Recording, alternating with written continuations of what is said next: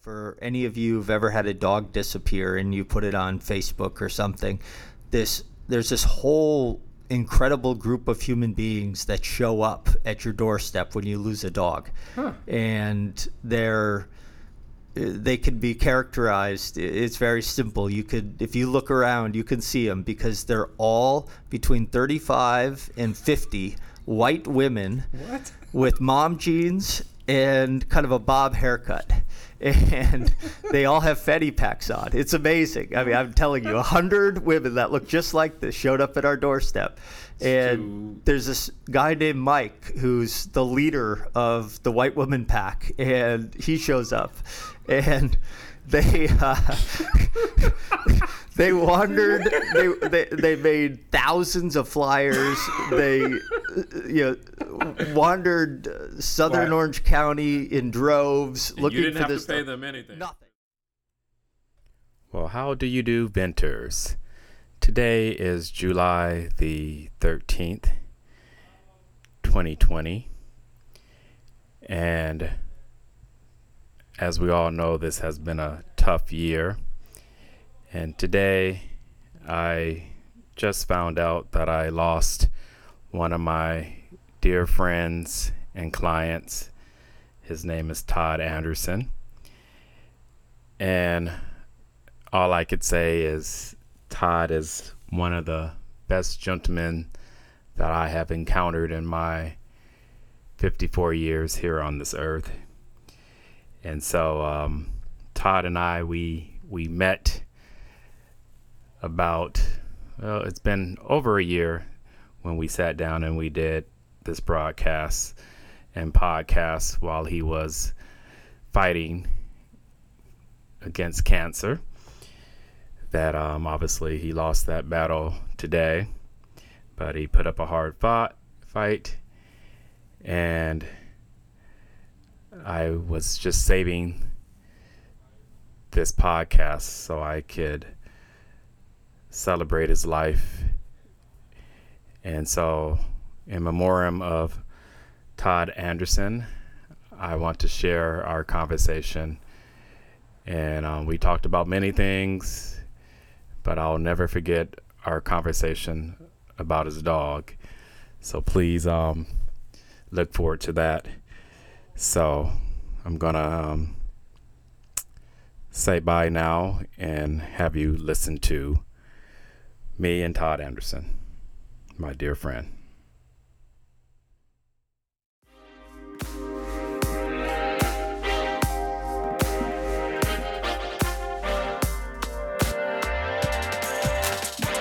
With Trent the Gent, they like agents on top of pavements, peppermint patty fragrance, taking the credits when they spits and spritz a chip and dip and dare I pin the tear, death throw the penalty ID, throwing your identity, theft crime in the night, pick clock, key the lock, stop, drop, roll the dice, double dough, eat the rock road, Rochambeau, tic-tac-toe, crossing over road with the Nazi flow, with my industry, you see me room, play Monopoly with my commodities, stop the eyes and cross the T's. How do you do, Venters? Welcome to this edition of Vent with Trent the Gent.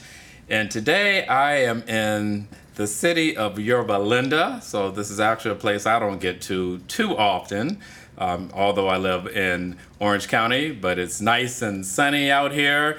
And I'm also with my good friend. His name is Todd Anderson. He is a husband and father of 4. He is a managing director of at Northwestern Mutual. He is a lover of clothing and fashion. And I just learned that his favorite animal is a donkey. So he must like the movie Shrek for sure. So we want to welcome Todd. We want to welcome you to Vent with Trent the Gent. Thank you so much. Couldn't be more honored and excited to be here. Let's have some fun over the next hour or so. Exactly. Are you ready to go an hour, huh? Well, as long as it takes, buddy. Exactly. So, we always go back to the beginnings, but with this donkey thing, you got to explain why the donkey is your favorite animal. I don't actually have a good reason for that. ever since I was young, I have found the donkey to be perfectly imperfect. And I think that's kind of the way I've always seen myself, as a bit of an underdog.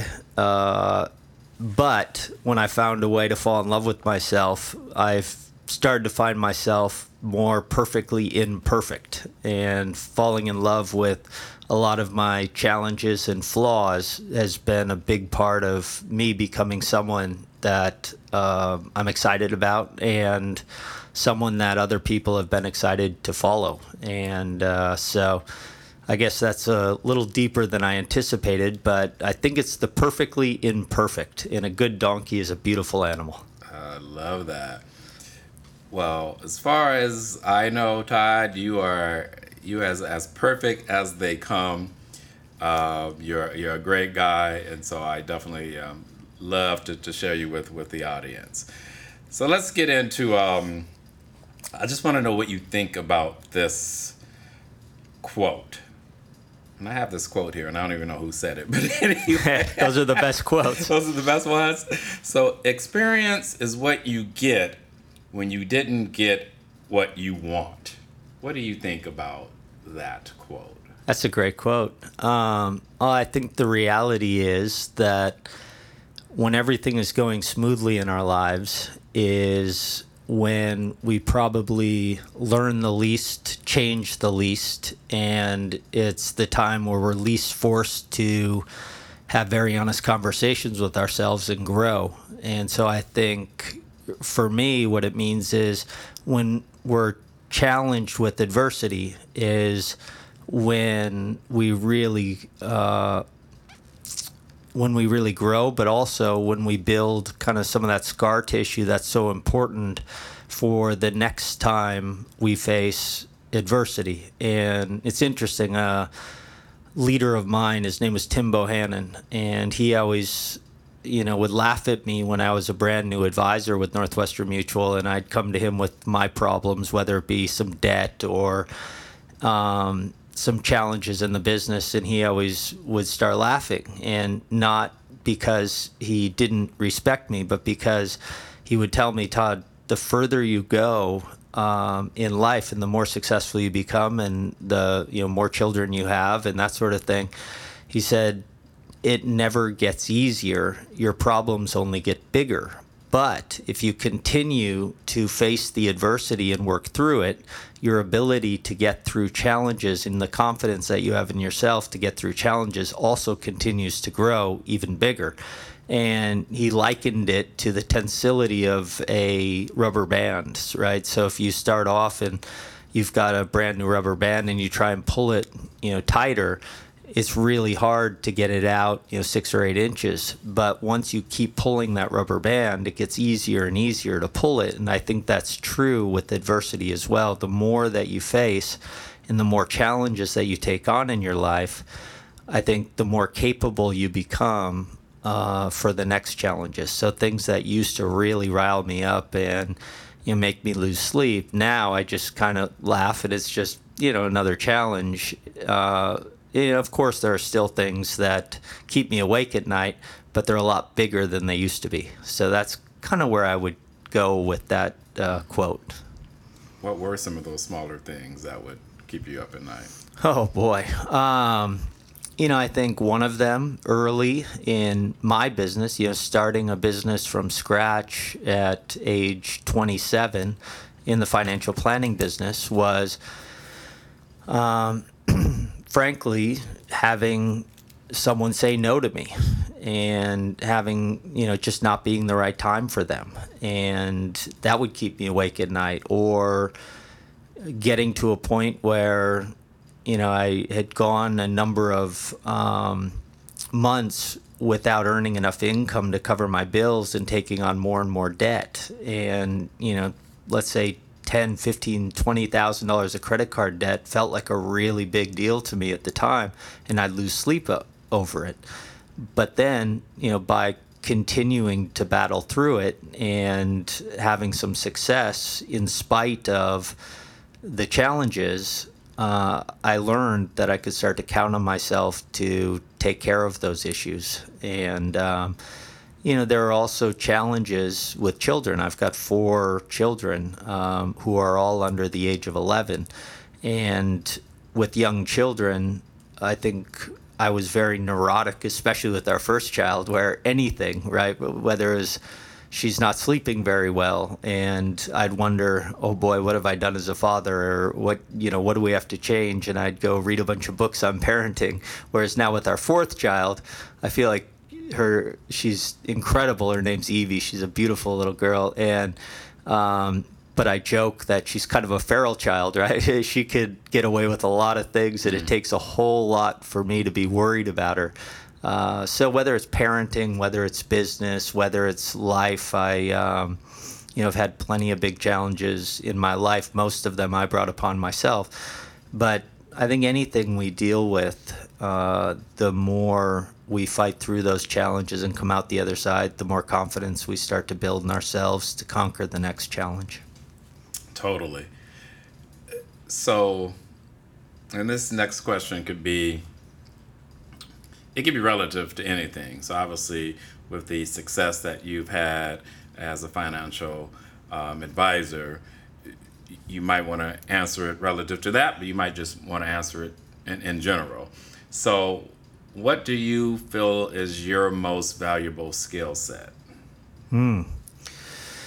That's a great question. I think so many of us focus on our weaknesses, which I think is oftentimes a colossal waste of time. But for many of us, it's challenging to identify what are our greatest strengths. Fortunately, I've had some great mentors and leaders who have really helped me focus more in that area than on my weaknesses. And I would say I have an unusually strong desire to connect with human beings. And I absolutely love human beings, and I love the human experience. And I would say a lot of it is innate. I don't know if I'd call it so much a skill as a gift, but I absolutely love human beings, and I believe very strongly in the growth of human beings, and that people can change dramatically over time.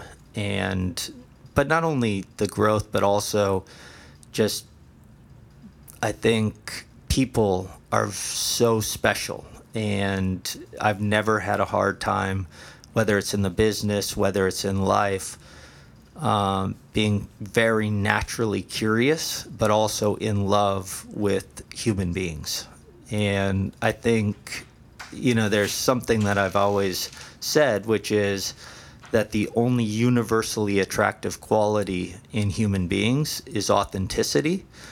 And I've met a whole lot of jerks that I ended up liking a whole lot because they knew who they were. They weren't afraid of who they were. They brought it to the world, but very authentically. On the flip side, I've met a lot of people that on face value seemed very, kind, gregarious, outgoing, but there was a certain insecurity in who they actually were, and it was difficult for me to enjoy, being with them because I could tell that there was a mask there, right? And so I'd say an authentic jerk is a whole lot more attractive than an inauthentic gentleman. Wow, that's crazy. I was not expecting that. Yeah. Because, you're in the referral business just as I am. And I'm just going to say it. Yeah. Right? I'm sure we've all heard jerks refer you to other jerks. Yeah. And so that's usually not a good thing. Well, I think when it comes, whether it's sales or leadership, which I think sales is a version of leadership, you're leading people to make the best decisions for themselves in sales, or you're leading businesses to make the right decision, if you're doing it well. I think the most important part of that sale or that leadership is actually connecting with the real human being. And, when it comes to financial planning, I've met some people that had very different perspectives about the way they wanted to live their golden years, the way they wanted to take care of their family after their death. Some of these things than I would have, and that would be quite off-putting to people. But I will say that it was a lot easier to work with people who were very clear on what their values were and who they were, and they were very comfortable with themselves, than it was to work with somebody who had a lot of insecurities and couldn't make decisions, and couldn't bring their real selves to the conversation. And so when I say I'd much rather work with or be with an authentic jerk than an inauthentic gentleman, I think that's true from a sales perspective or a leadership perspective as well. Yeah, that's very interesting. Just to let all the listeners know about the human experience and how you connect with people, it is true, right? This is not just something that's Todd's just speaking out the side of his mouth about. I mean, this is how he lives, and obviously you're still working on this, but I remember you telling me one day, just connecting, and we talked about referrals and things, of course, but you had said something to the extent that it was your goal to refer me $1 million worth of business or something like that, something kind of crazy. And I was like, wow, he's serious. And then obviously, you're doing that. Obviously, you haven't done $1 million yet, but you definitely have connected me with other individuals, and I want to say thank you for that, and to show people that you are serious. So how do you,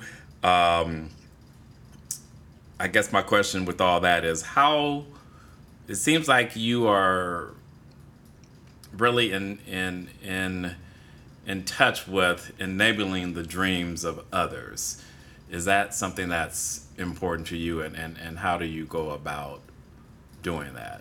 Yeah, that's a great question. I think there are very few things in my life that I get as excited about as finding someone who has a deep desire to become the best version of themselves and a willingness to fight through a lot of the pain and rejection and disappointment that goes on for most of us between the unpolished stone that we start as and hopefully something a little bit more similar to a diamond as we finish as. But that process of taking someone who has all the insecurities that we all have and lacks confidence and lacks experience, and really helping them figure out, I think first, the goal as a leader is we have to spend some time figuring out, what do you want, right? What is the finished product you're looking for? What do you want out of your life so badly that you're willing to do almost anything it takes to get there? And I think once as leaders, we figure out what are those things that they want more than anything else, then we earn the opportunity to help them put together a strategy to predictably get there. And in most businesses and in life, let's just take a simple one, which is weight loss or health.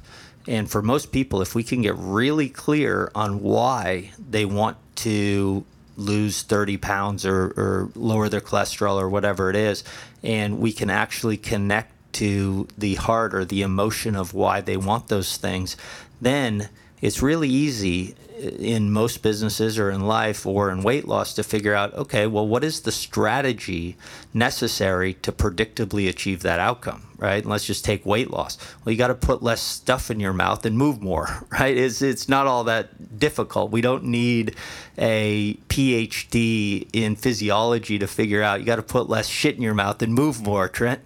And by the way, Trent's in great shape, but I'm trying. But the reality, a lot of people will say, hey, I want to lose weight. But if you as a leader don't actually dig below the surface and figure out, what is the real emotional why that's connected to it, then it's really difficult. You can put together a strategy with them, but follow through on the strategy is key, right?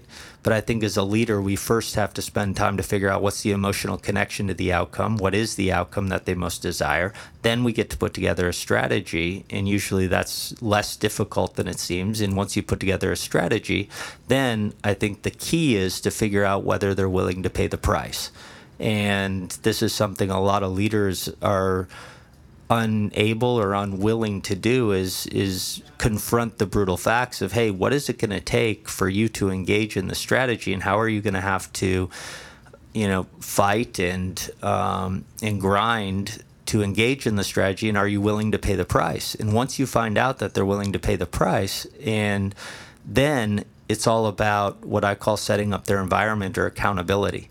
Now, accountability is, hey, you told me you wanted this. We agreed that this was going to be the strategy for you to predictably get there. You agree that you're willing to pay the price to engage in the strategy. And now it's my job to help you every single day make the choice to do what you have to do to get where you want to go, rather than the easier choice, which is to do, what you want to do. And I think the reality, though, is I think in corporate America, a lot of times the old school leadership method, and I call it the indentured servitude method, is, hey, this is, it's, as a leader, I start off with, hey, this is what I need. And let's just say I want to make $1 million a year, or I want this outcome, right? And then I hire some people and I tell them, in order for me to get what I want, you have to do this, this, and this every month. I don't care what you want. This is your quota, right? The big Q word, quota. And then you don't support them. You show up once a month and you publicly humiliate and beat the people that don't do what you told them to do, in order for you as a leader to get what you need or you want. And then you hope you beat them or humiliate them enough so that next month they do what you want them to do, right? And I've seen that so much in our business and all kinds of business as a leadership model, and I just don't think it works, right? And leaders who have this kind of perspective of my needs first, oftentimes those are the ones that are complaining, oh, the millennials are lazy, they want to be taken care of. Now, I think the millennials are the same as any other group of people. They want to be respected, and they want somebody that actually gives a crap about them to find out what they want, and then they'll help them get there, right? Mm-hmm. And so, I think the servant leader model that I just laid out about figuring out what's their why, building a strategy, figuring out if they're willing to pay the price, and then holding them accountable. Accountability in that model feels like love, right? Mm-hmm. Because if I ask you, Trent, what do you want? And you say you want to sell $1 million worth of beautiful clothing this year, and I dig deep to find out what that's all about, and then all of a sudden I tell you, okay, well, the reality is the strategy is you need to make 15 new phone calls a day, and I'm going to hold you accountable. If you don't make 15 new phone calls every day, then you have to go run 10 miles. Well, if you know that I am holding you accountable to running that 10 miles if you don't make the 15 phone calls, because I care deeply about you getting to your desired outcome, now all of a sudden it's going to feel like love when I hold you accountable. And I think oftentimes the reality is the only way us normal people, and I think there are very few special people that do what they're supposed to do just because they're supposed to do it, but for most of us, definitely including me, we have to have our environment set up to do the things that we should do rather than the things we want to do in order to get to where we want to get to. And I think it's very difficult for us to do that by ourselves. Yeah. You mentioned the word love, and you probably already read this book. Tim Sanders is the author. Love is a Killer App. No, I have the book sitting on my bookshelf right next to my bed, and I have to admit I have not touched it. For all of the, air quotes, lovers out there, definitely you need to read that one, because it hits on some of the things that you're saying. And so, Love is a Killer App is a great book. All right, I'll get it to the front of my list, I promise. So besides marriage, we're going to get rid of some key moments in your life. So besides marriage, besides the birth of your kids, what is a moment in your life that you will never forget? And before you answer that, just to let everybody know, we said we're in Yorba Linda, but we're at Yorba Linda Country Club. Todd already had played some rounds of golf this morning, and he's also making his rounds around America and elsewhere, golfing at some of the nicest golf courses in the world. So we're going to omit that one too, because that would be too easy for you to put one of those moments in. So what's been a moment that you'll never forget? The biggest one that comes to mind immediately was February 12th, 2005. I woke up hungover, which was not an unusual occurrence for me at the time. I was a full-blown addict and alcoholic. And February 12th, 2005, I woke up and decided either I was going to end my life or I was going to change my life. And I'll never forget that moment of clarity when I decided life over death. And it was a real decision. Without going into the details, I had gotten real low in my life. My first marriage, which was a very short one, was failing. I was failing miserably at life. I had been fired by 2 firms, and I was a complete disaster. And fortunately, that day, February 12, 2005, I made a decision for life rather than death. And I decided that sobriety was key to my future. And I'd have to say that moment sticks out as probably the most important and most meaningful moment of my life, because the reality is meeting my wife, falling in love with my wife, making an incredible family with 4 children, building a business, having the opportunity to lead hundreds of incredible human beings, having the opportunity to meet and build special relationships, with some of the most incredible people in the world. None of that was possible before I found sobriety. And I would say for me, that was definitely the key moment of my life. Mm-hmm. So, are you saying literally that when you woke up that morning, February the 12th, 2005, that you thought about killing yourself? Is that what you were saying? Yes, that's true. And you were going to do it that morning? That's true, yes. And I had gotten so broken and so lost, and such a disappointment to myself. I could not continue living that way. And I had to decide either I'm going to get better or I'm done.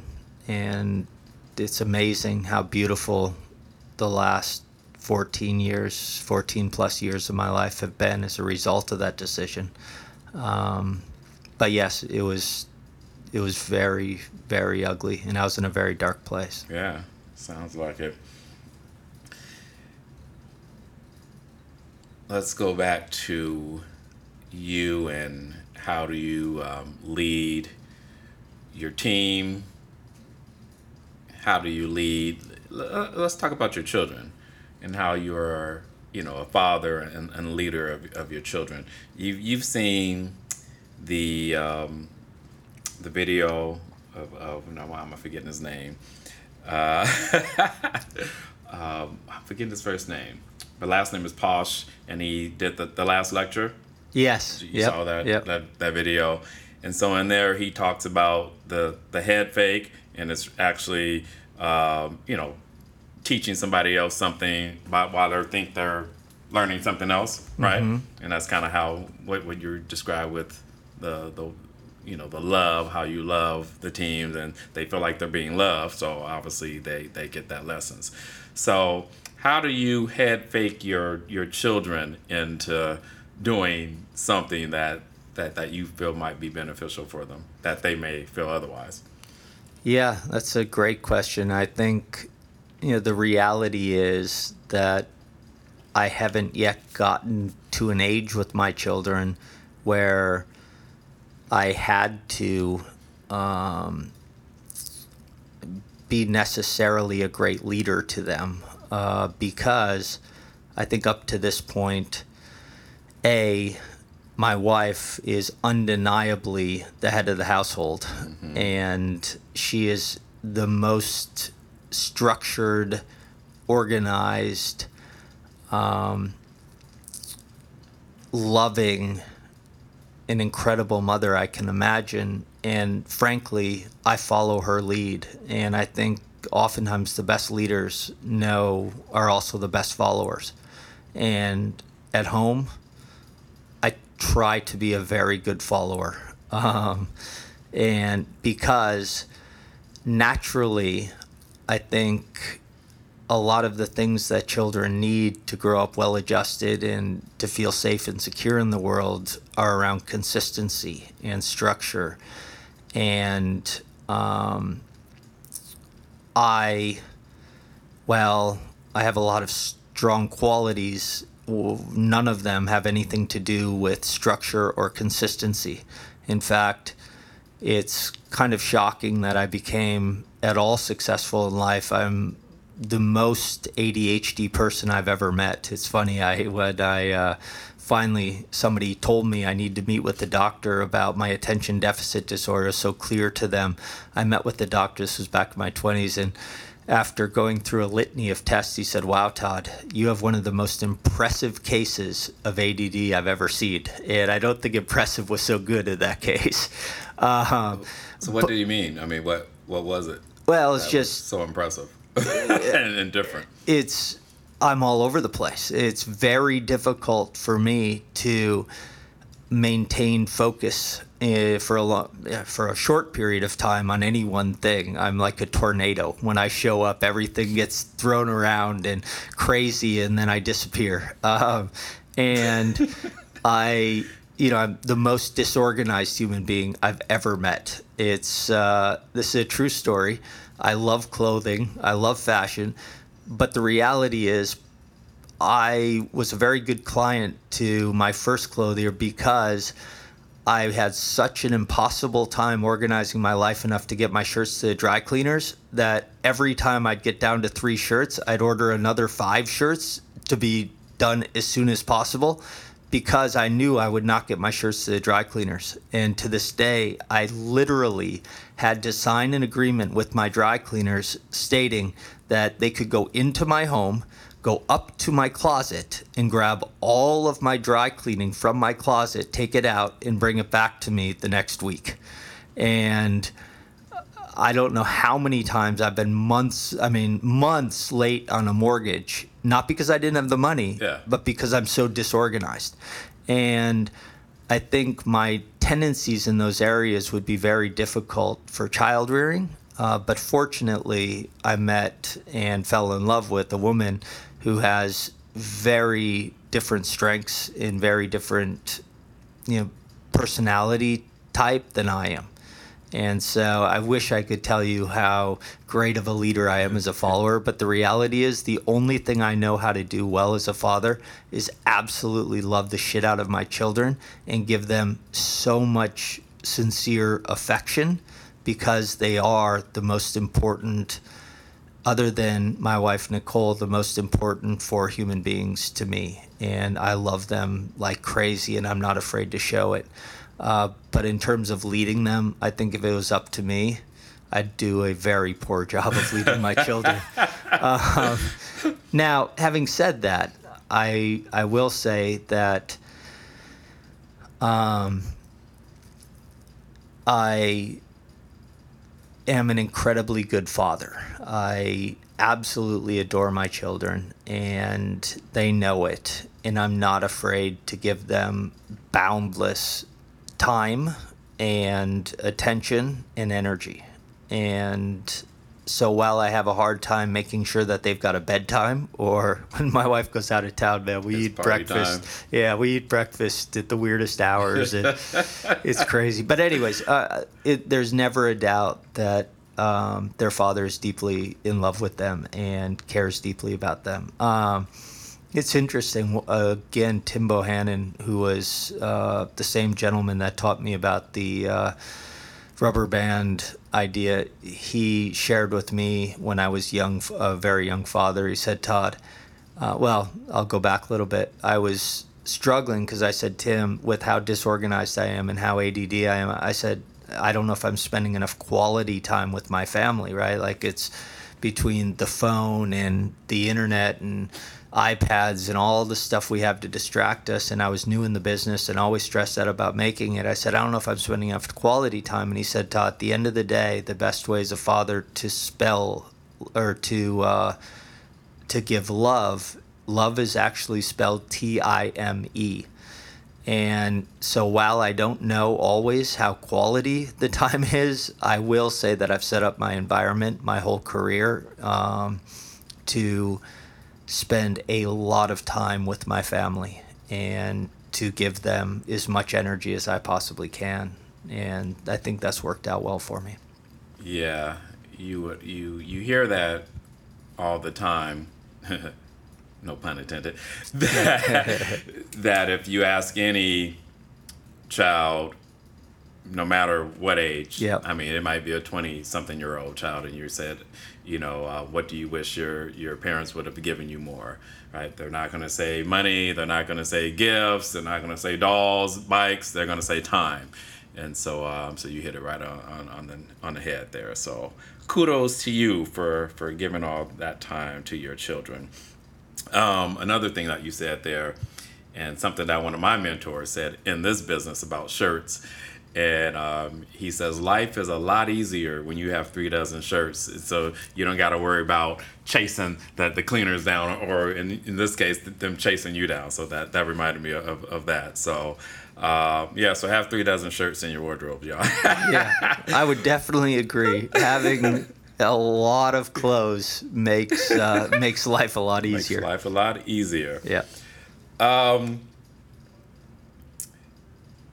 Let's do one of the segments that we always do in Vent with Trent the Gent. And so we're going to give you Invent with Trent the Gent today. And so what do you feel, Todd, is the best invention of all time? Ooh-wee. Best invention of all time. That is a great question. I can help you. I don't know if you probably heard this listening to one of the episodes before, but mine, for whatever reason, is still the fax machine. Yeah. I'm just kind of like, wow, how does that work? That's kind of cool. Like, I can put this in this side, and then like within seconds or minutes or whatever long it takes, it's somewhere in Wyoming. That's kind of cool. Right. So, I don't know if that bothers you anytime. No, I've heard that and I like that. I would say, from my perspective, it has to be the airplane. Okay. And the reason I say that is because I think, at least in my lifetime, the greatest change in our world is the shrinking of our world, globalization. And now, obviously, the internet and the World Wide Web and all it made it a lot faster. But without the ability to fly over oceans, I think it would have taken the world a lot longer to connect. Mm-hmm. And so I would say, just in my life, but also in general, the aircraft has had an enormous influence on humanity and globalization. I never thought about it like that. But, with your mindset as, connecting and the human experience, obviously you would think of it that way. We talked about your family. We talked about the children, your wife. Do you guys have a dog? Yes, we do. You did. Yep. Okay, good. Yep. How many? Just one dog. We've got one dog, 2 cats, and we had a bearded dragon. Unfortunately, Spike died. Dragon. Spike is no longer. Oh. But yes, we've got one dog, 2 cats, and our dog is absolutely an incredible dog. He Calvin is his name, first of all. And I don't know what he is. He looks like a dingo, kind of, but we found him at a rescue. Okay. He disappeared one time for 11 days. And I wish we had a GoPro camera on his head, but he disappeared for 11 days, and we got him back. And it was the most incredible experience. I don't know, for any of you who've ever had a dog disappear and you put it on Facebook or something, there's this whole incredible group of human beings that show up at your doorstep when you lose a dog. And they can be characterized. It's very simple. You could, if you look around, you can see them because they're all between 35 and 50 white women with mom jeans and kind of a bob haircut, and they all have fanny packs on. It's amazing. I mean, I'm telling you, 100 women that look just like this showed up at our doorstep. And there's this guy named Mike who's the leader of the white woman pack, and he shows up, and they they wandered. They made thousands of flyers. They wandered southern Orange County in droves looking for this. You didn't have to pay them anything. Nothing. For this. No, I mean, Mike and his group of women, I bought them some. I grew up them. I bought them some.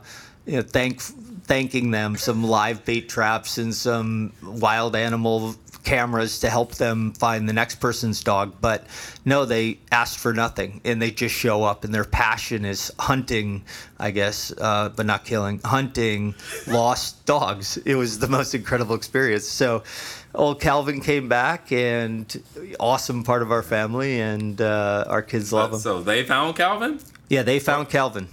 Yep. Wow. And he was in a neighborhood about 2 miles from our house. And after 11 days, he only lost 1 pound. So Calvin is a survivor. I don't know if someone was feeding him or rabbits or something, but he's back and he's well.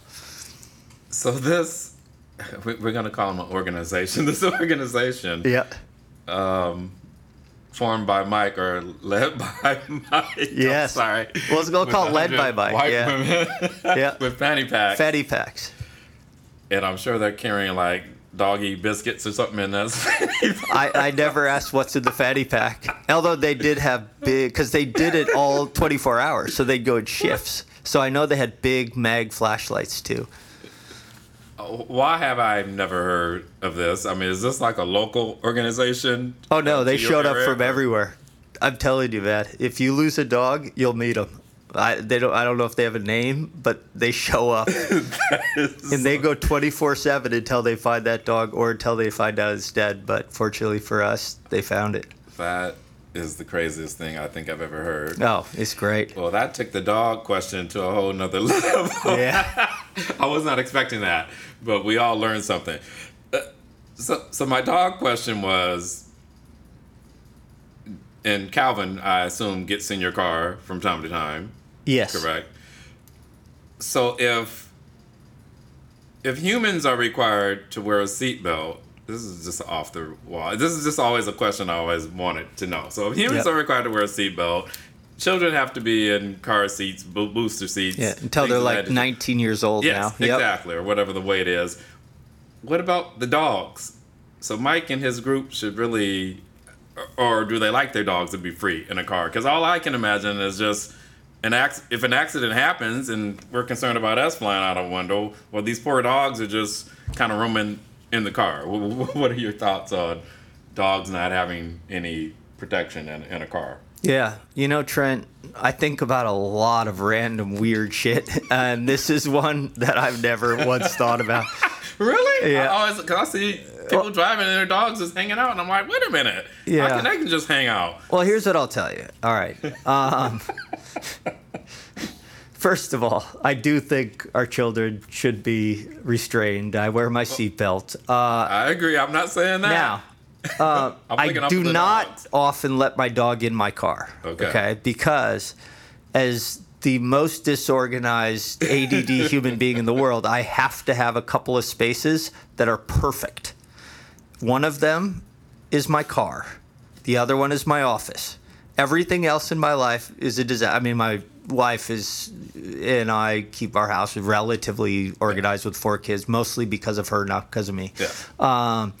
But almost everything else in my life is a total disaster. My car and my office have to be perfect. Not my whole office building, just my office space. So I cannot handle Calvin's hair in my car. I have to go get it detailed immediately. But my wife's minivan, Odyssey minivan, Calvin's in there a lot, and I've never once restrained him with a seatbelt. So, well, no one does. That's my whole question. Right. But I think my perspective is that I just don't value the dog as much as I do myself or my wife or my children. It's just. Are you sure? I might get in trouble, but. You are about to get in Mike, and then we're gonna. I know. Hunt you down. I know. I'm gonna have the fanny pack crew after me, but I have to say, if a train's coming and I gotta save a person or a dog, I'm saving a person. Okay, I'm glad you said that because yeah. We are really going there today, aren't we? Yeah. I'm glad you said that because that's also something I always wonder, because it seems like a whole lot of people would save the dog over a person.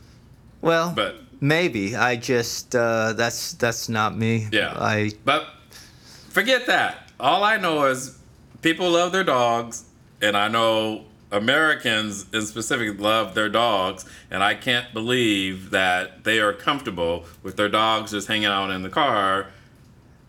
And yeah. And I haven't even heard of an accident. Obviously, there's been an accident before with a dog in a car. Right. There has to have been, right? I'm sure. Yeah. I've never heard, the dog flew out the window. Yeah, I don't know. We know, right? So something's going on here that it's a big secret. And what happens when there's an accident and the dog's in the car? No one knows. I think it just doesn't make the news. I think that's the deal. I'm sorry for going off. No, this is great. Let's talk about something else fun. So I know we've talked about some serious things today, but I know you as this fun, gregarious guy. Obviously, you've kind of described yourself as kind of everywhere, and when you described yourself there, it almost sounded like the Tasmanian devil. When you kind of blow through. Yeah, there's a little bit of that.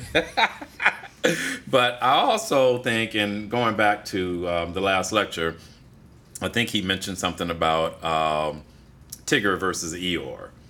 So I see you as a Tigger, right? You're always your energy's always up there. You're always high. Why do you decide to be a Tigger? And you can correct me if you're wrong. You might think you're an Eeyore, but I look at you as a Tigger. So why do you decide to have that Tigger mentality? Yeah. Interestingly, and I don't think it's just because my name is Todd, my childhood nickname in my family was Tigger. And I think it was because I was bouncing around a lot. Are you kidding me? No, it's true. I did not know that. Yeah, my oldest sister, Karen, she still to this day calls me Tigger. It's kind of embarrassing, actually. Actually, it's not. Can you do a Tigger impression? No, I can't. If I could, I would try, but I can't. There's not a whole lot that embarrasses me. No, I would say for me, it is. I'm very fortunate to have been born with an exceptionally optimistic perspective, and my wife often says, you've got way too much energy for 10 people. And so, which is, blessing most of the time and a curse some of the time. But I think I've been incredibly fortunate to have a very optimistic perspective. And my father is probably the most optimistic person I've ever met. And I think he modeled that for me in some incredible ways. And I'd say, the reality is in the last 5 to 6 months has probably tested my optimism more than anything could. Back, I don't even know what month it was. Probably 4 months ago, I was diagnosed with terminal cancer. and given 6 to 12 months to live. And it was obviously one of the most difficult things I ever could have heard, but I was very fortunate to, within, I would say, literally an hour of hearing that news, my focus was on how can I live the shit out of every day I've got left, and how can I spend the time with my beautiful children and my incredible wife and my closest friends as positively as possible until I'm no longer here. And I'll tell you, very frankly, it has been one of the best times of my life since I was diagnosed with terminal cancer. I've had the opportunity to reconnect with some such special people, more deeply connect with people I care about. My children and I have each gone on very special one-on-one trips, and basically they decided everything we did, and I just went with it and fully engaged. And I can honestly say, for the most part, I've lived the shit out of every single day since that happened. And now I'm going through chemo and immunotherapy. One day out of every 3 weeks, I get filled up with poison, and I'm very sick for about a week or 8 days following that. And so I get a little grouchy and sleep a lot and, feel really bad for those days. But once I wake up on that kind of 7th or 8th morning and the fog lifts, I'm ready to go. Yeah. And I'm ready to fully re-engage. And it's been a really special time. And I don't know how long I've got, but I will say I ain't going down sad. Yeah. I'm certain about that. And But you think you were born that way? Yeah. Optimistic. Really? I don't remember a time in my life where my tendency wasn't to focus on, what's possible rather than why me. Mm-hmm. And, even going through addiction and some of the tough things I've gone through in my life, even then, I was able to grab on to optimism when I had to in order to get through it. And I've been very fortunate. Now, at the same time, I've had incredible leaders in my life, right? Starting with my father, and then in Northwestern Mutual, which I think is the most incredible company that exists with the best people in the world. I've had the most incredible leaders who have kind of shown me how to live with great optimism, and how to always look at what's possible rather than focus on what's not possible, right? And I've got a partner, Tim Mulroy, who's one of my best friends in the world, also one of the most inspiring and optimistic human beings I've ever met. And so I think, I've been fortunate to, whether it's surround myself or be surrounded by people that have always lifted me up. And I think your trajectory in life is often determined by the 5 people you spend the most time with and the stuff you put in your head, whether it's through podcasts, books, etc. And so I've probably made some good decisions there, but I think a lot of it is nature, and then probably a fair amount of nurture in there too, but definitely nature. Yeah. Wow. You spoke of your father, but you also said the word model. So that made me think of your office, and I'm assuming it's still in there. And you have, I guess it's considered a model of the falling water, right? Yeah. Yeah. Yep. And obviously, where you're from, you can explain that. So why do you have a model of falling water in your office? That's a great question, and I would say, I wish I had a really great philosophical answer for you, but I think I was hoping you would too. I know, I bet you were. But the reality is, for some reason, I am very drawn to architecture. And Frank Lloyd Wright, his architecture really makes, it gives me a feeling. And I don't know if it's because of the clean lines and where my mind is often very chaotic. I find some solace and peace in the simplicity of his design and the clean lines, and everything has a place and is where it should be. But I've spent a lot of time traveling around seeking different Frank Lloyd Wright homes and buildings and learning a lot. And I'll say I also have a certain love for furniture and automobiles and clothing. So there's something about really clean aesthetic that I think brings peace to my mind. And like a perfect suit and having it fit perfectly, and having everything work together, and looking in the mirror and seeing everything is clean and the way it should be. I think it just calms my chaotic mind. There you go. And furniture, automobiles, and architecture, all of those things have a big impact on me. Good. So no medication for the ADHD then. You can just look at. Oh, I've got plenty of medication. I've got a lot of years of therapy. I think everyone should talk about themselves to someone they pay to listen to them at least once a week. And for me, I think one of the biggest changing points in my life is when I actually sought out treatment, therapy, and medication for my ADHD, because I also had a very significant anxiety and panic disorder when I was younger. Mm-hmm. And what I learned was through dealing with the ADHD and becoming medicated for it, it actually took care of the anxiety. And the anxiety was probably what I recognized as my biggest issue. I would not leave my dorm room for weeks on end because I was so afraid and so anxious. And for anyone who's experienced severe anxiety, it's one of the most debilitating things that you can experience. And for me, it was one of the more debilitating things. In fact, I think that initially is what led to my addiction, was I was trying to self-medicate and find anything to feel better.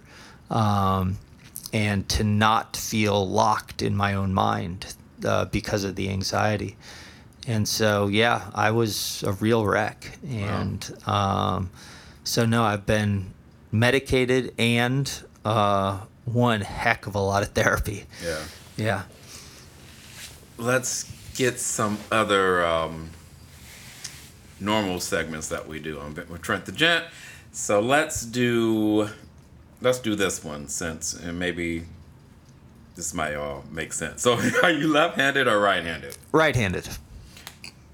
So now we're going to go to the brain. Are you left brain or right brain? I have no idea. Remind me, which is the creative brain? So right is the creative. Yeah, right. So you're right. Yes. Oh, I mean, I can be analytical. Mm-hmm. In fact, mathematics was one of my majors in college, surprisingly enough. But naturally, very much left brain. Right brain. Not naturally. Mm-hmm. I will not spend any time with Sudoku puzzles or crossword puzzles, or anything analytical. Yeah. But math was one of your majors. Yes. So why? Because I thought it'd be really awesome to be an investment banker, because they always had really hot chicks and a lot of money. And I was really drawn to that as a young guy. And mathematics, international relations, and economics were my three majors. And I thought that was a really good way to become an investment banker. So that's the only reason. Not because I wanted to. But what I loved was sociology. Mm-hmm. I loved anthropology. I loved anything that had to do with psychology. Anything that had to do with humans and the human mind. Yeah. But I'm just taken aback because of the whole math thing, because as we know, the only way to get better at math is to do math, which can be very taxing. And if you are ADHD, how could you even attack some of these complex math problems without saying, forget about it. I'm moving on to the next one or whatever. I can't do this. Yeah, I mean, it was a combination of, again, I was very fortunate to be born with a pretty quick mind, and I can figure out a lot of stuff pretty quickly. But it was also an almost unhealthy achievement drive that I had for a lot of my life. And so I wanted so badly to become successful, whatever that meant in my mind. I was willing to do anything it took to get there. And so I remember in college, when it came time for finals, the only way I did, triple major, 3.98 GPA. I mean, I had a very successful college experience, but I would, for 2 to 3 weeks before finals, I'd lock myself in my room, and I would have enormous amounts of caffeine and nicotine, and I would wake up in the cold sweats and keep going. And so it was an unhealthy achievement drive that led to that, and frankly that drove me for a pretty long time. Wow. Yeah. That's crazy. 2 more. Oh, no, I'm sorry. We got to still do the fill in the blank. So first, let's do the look-alike. All right. Which is, so who do people say you look alike, Tom? Ooh, this is a good one. My oldest sister, Karen. This is not Tigger. No. I mean, this is the one that calls me. She's also, I'm really close with her, one of my best friends in the world. But I'll never forget, I think I was 12 years old, so in my awkward phase, she said that I look like a perfect combination, you're going to like this, of Bart Simpson and Arsenio Hall. Imagine the child of Bart Simpson in Arsenio Hall. Bart Simpson and Arsenio Hall. Yeah. That's special, huh? Kinda. Right. Kinda. There's something there. I mean, I think that was more my 12-year-old self. Now, who do I look most like? Oh my goodness. Who do you get? Do people say? Oh, No, people never say really? I look like anyone. I think I just look like I think I just look like a Scandinavian American mutt. Is just kind of like a normal middle-aged white guy. Yeah. Yeah. Well, But I liked Arsenio Hall and Bart Simpson. That was a good one. That's kind of a good one. Yeah. Normally I say, well, who do you say I look like? Who do you look like? Yeah. Oh, that's a really tough question. I'm terrible at this Really? game. Yeah, I just don't see it. Yeah, Hold on. I'll think of someone. Maybe Theo Huxtable. That's a new one. A little bit. Not now, but when he was younger. Yeah. Yeah. That's funny. Well, all right, we're gonna. So what do you get mostly? I get Jerry Rice. I used to get that one. all the time. Oh, that's a really. I wish I had thought of that. Yeah, I see it. And then the funny one that was recently, and that's because of this probably gray beard thing going on here. Someone said I look like Idris Elba. And I'm like, okay, I'll take that one. No, I think Jerry Rice is perfect. Jerry Rice, I used to get that one. All right, I'm changing Jerry Rice. That's my answer. And actually, there's a guy, he's a client. He calls me Jerry. He's Okay. like, hey, what's up, Jerry? Yeah. All right, let's do fill in the blank, and then before we run out of battery. So let's do the fill in the blank section. So I'm gonna say, you know how this goes. Couple of words, you fill in the rest. So don't stop. Going. Don't stop going. And you always get to expound on that.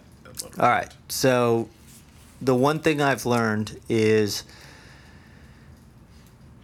action is often more important than the perfect direction.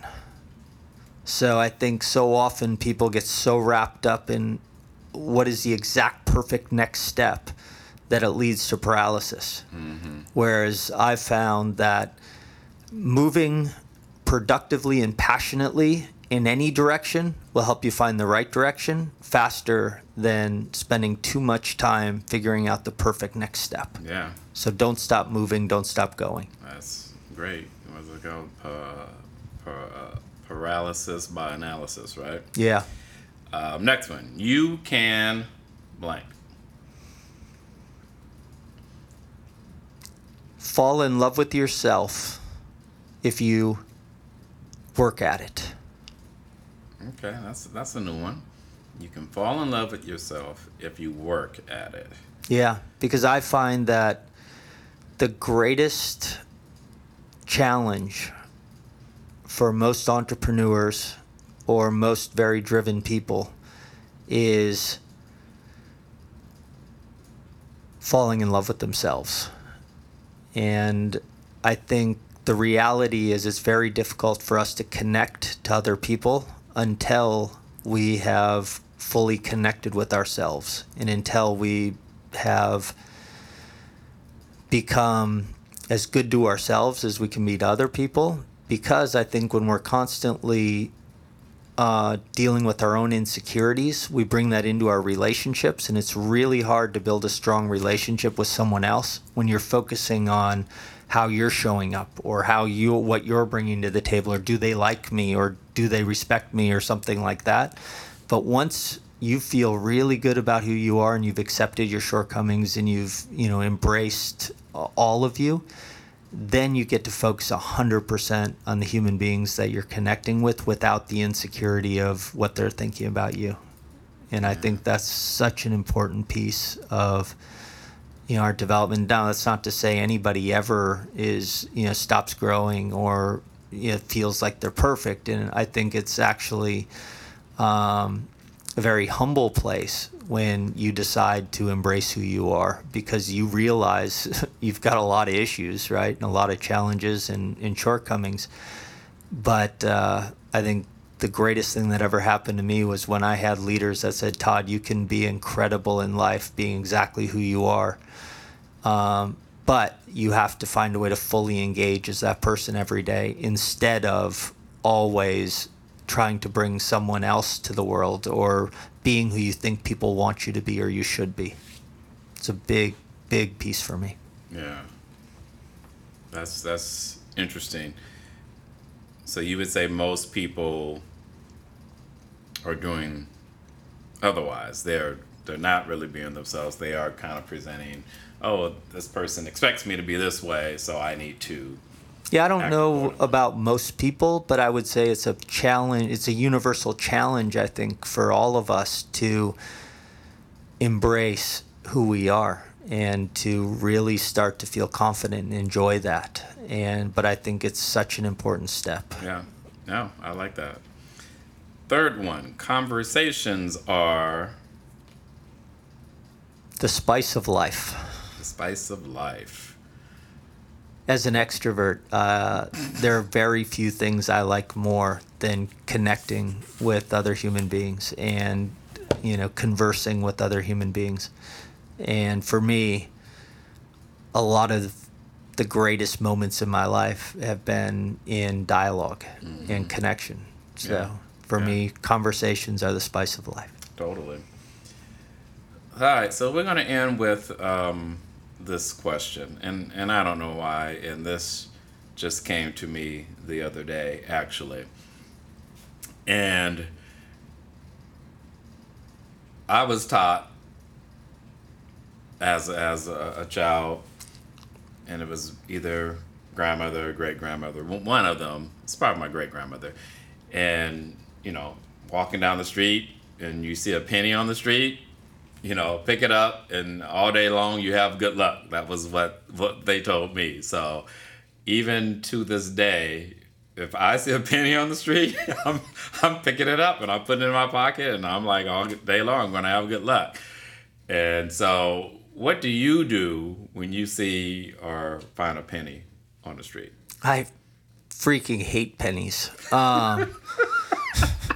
I remember when I found out it was illegal to throw away pennies, I just would pile them up and put them in corners, and so hide them so I didn't have to deal with them. They're just so annoying. It's just another detail that is so invaluable in my life. So no, I walk past them. In fact, yeah, I'm like some other sucker can deal with this stupid thing. I have to find so many of these suckers to actually buy something. Exactly. No, I walk past them. Walk right by it. Oh, happily.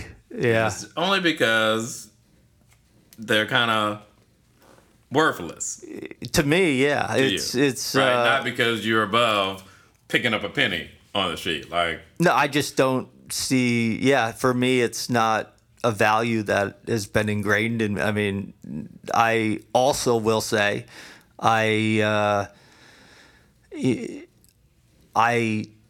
absolutely love spending too.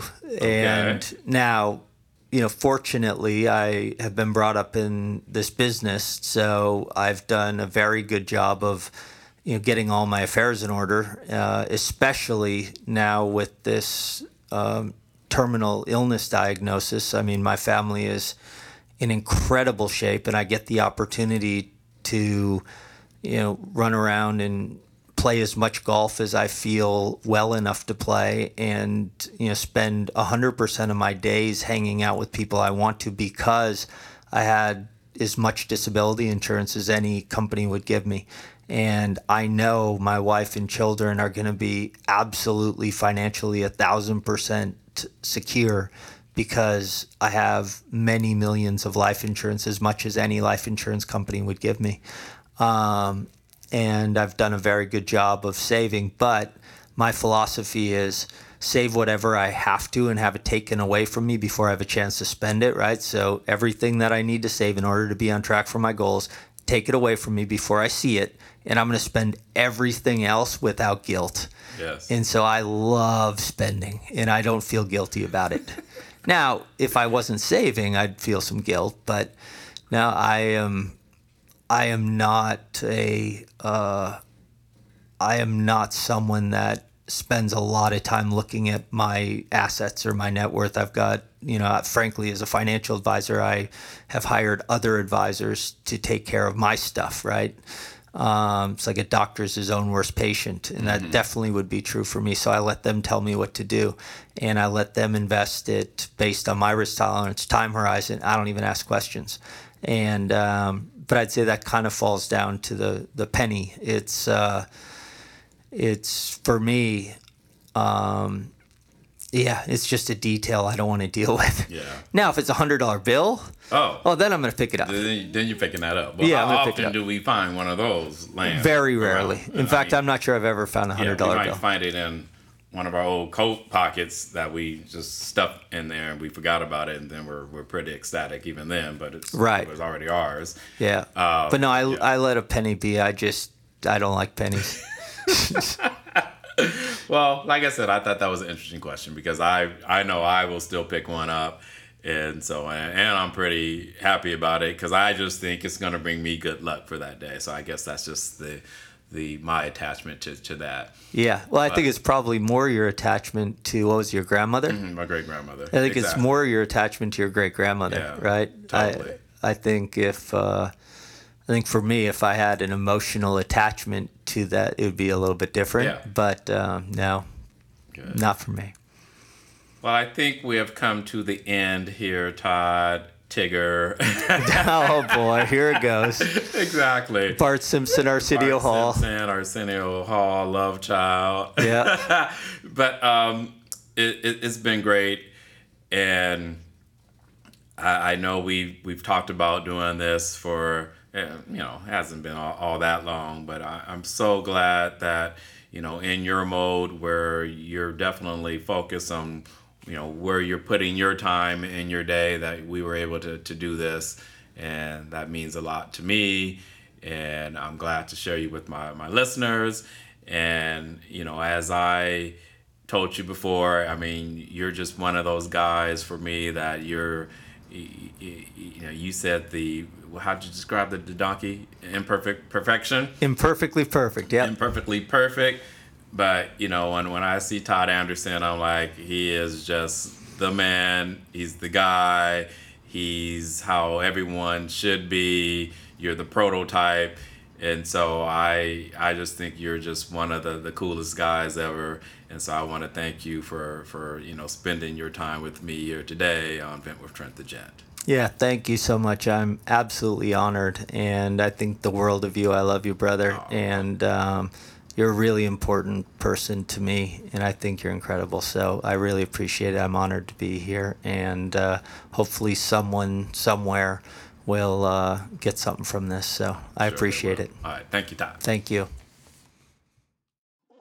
Glad to meet you. Name's Tigger. T-I-double-G-R. That spells Tigger. The wonderful thing about Tiggers is Tigger's a wonderful thing. The tops are made out of rubber. The bottoms are made out of spring. The bouncy, trouncy, flouncy, pouncy, fun, fun, fun, fun, fun. But the most wonderful thing about Tiggers is I'm the only one.